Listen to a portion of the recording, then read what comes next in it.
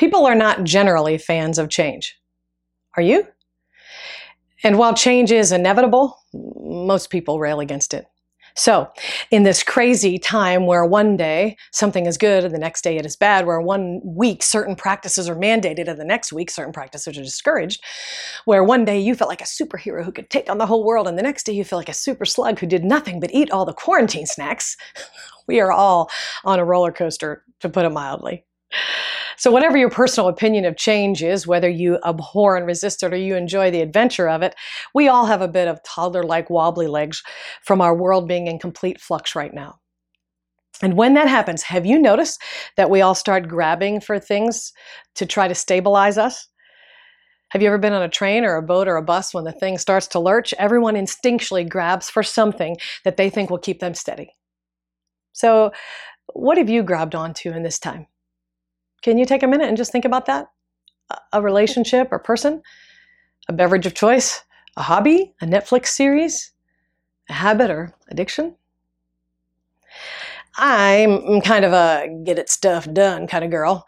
And that's my little pet modern day form of idolatry that I reach to steady myself or to basically feel good about myself. And it hasn't been working for me during this season. I'm shocked at how I can't get stuff done. I don't have my normal focus or energy. But as we talked about in the Lower the Bar devotional that we did earlier, this is something we all have to accept about ourselves in this time right now. And I'm not a fan. But what this means for all of us is that our pet steadying agents, they're changing. That the things that normally bring us some sense of security, settledness, or confidence are not what we can depend on to carry us through this unpredictableness. No, God is releasing them from our grasp, or ripping them from our hands, as the case may be. Maybe you didn't realize how much your trip to Starbucks makes you feel okay every day, or maybe you didn't realize how much walking down the corridor to your office and getting to that place, for that position that you work so hard for, just really fills you up. Or maybe you didn't realize how great you feel as a room parent as opposed to the real deal at home, or even just how much comfort and joy you get from watching a sports event on TV. I mean, how many of us are still mourning March Madness? Now, let's not swing black or white here. God certainly gives us those things. 1 Timothy 6:17 says, "It is God who richly provides us with everything for our enjoyment."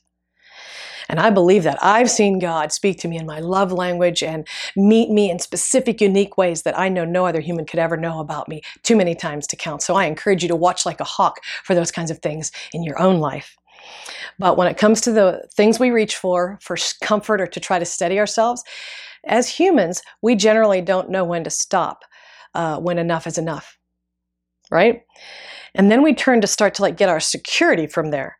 So if you haven't named it yet, a lot of what you are probably feeling during this quarantine time is actually insecurity. Literally, we're struggling to find solid ground instead of this disequilibrium that we all feel. Yes, we are actually insecure, unstable, or as a synonym for that is unhinged. It fits for me. The train keeps lurching and we keep grabbing, but the things we instinctually reach for, they're not steadying us. We can't get our sea legs, not only because of the ever-changing landscape of our time, but also because we are losing our usual little pet stabilizers. We're losing our idols. In Jeremiah 2:13, the prophet gave us a word from God. He said, "My people have committed two sins. They have forsaken me, the spring of living water, and they have dug for themselves cisterns, broken cisterns that cannot hold water." Oh man, that is so rich of so many things. He refers to God first as the spring of living water. What's a spring? It's an ongoing, never-ending, absolutely fresh every time source of the most basic thing we need to survive. And the Lord has told us that He will be an ongoing, fresh every time source of the most basic things we need to survive, of love, of provision, of protection. It's awesome. But the prophet said that we don't reach for the ever-changing, always there spring, and instead we reach for something that will not work. Cisterns are containers. And he says that whatever we are stockpiling or putting in a figurative container to try to give us stability, meaning, comfort, value, identity, purpose, it will not work. Be it money, relationships, appearance, addictions, performance, kids, anything, these cannot hold our identity, our comfort, our value, or hope? Well, blessed are we to be in a time then when the choice is stark. Grasp for something that will not work, or reach for a never-ending supply of refreshment. We are blessed indeed, because whenever he takes something from our hands, he reminds us that he's there and he's enough. You see, the only unchanging thing in our lives is the love of God. Hebrews 13:8 tells us that Jesus Christ is the same yesterday, today, and forever. And 1 John 4:9 tells us that God is love. Put these two things together and you have unchanging love, unwavering, never vacillating, never fluctuating. James 1:17 confirms these thoughts.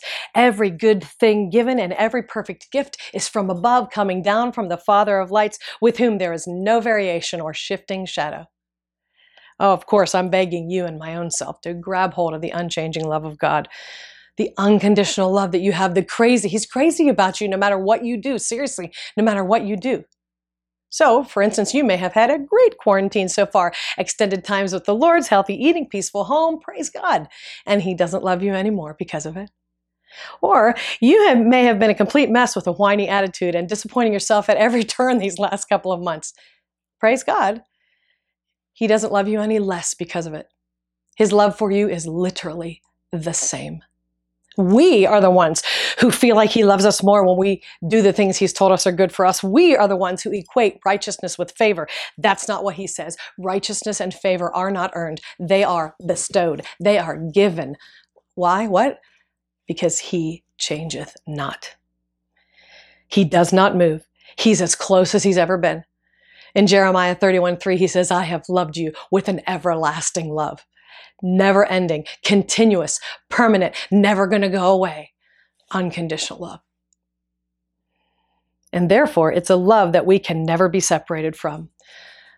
Please let this truth from Romans 8 go deep, deep down in your soul, that we can be sure that neither death nor life, nor angels nor demons, nor the present nor the future, nor any powers, neither height nor depth, nor anything else in all creation will be able to separate you from the love of God that is in Christ Jesus our Lord.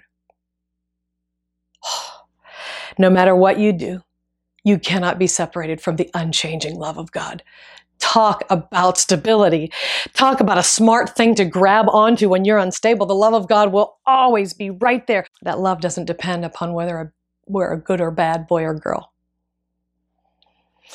Graham Cooke says it famously this way. You see, God loves you because he loves you.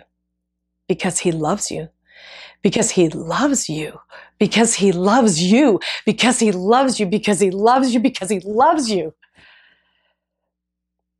And by the way, he likes you too. So I pray, along with Paul in Ephesians 3, that you, being rooted and established in the never-ending, absolutely unchanging love of God, may have power together with all the saints to grasp how high and how wide and how long and how deep is the love of Christ for you.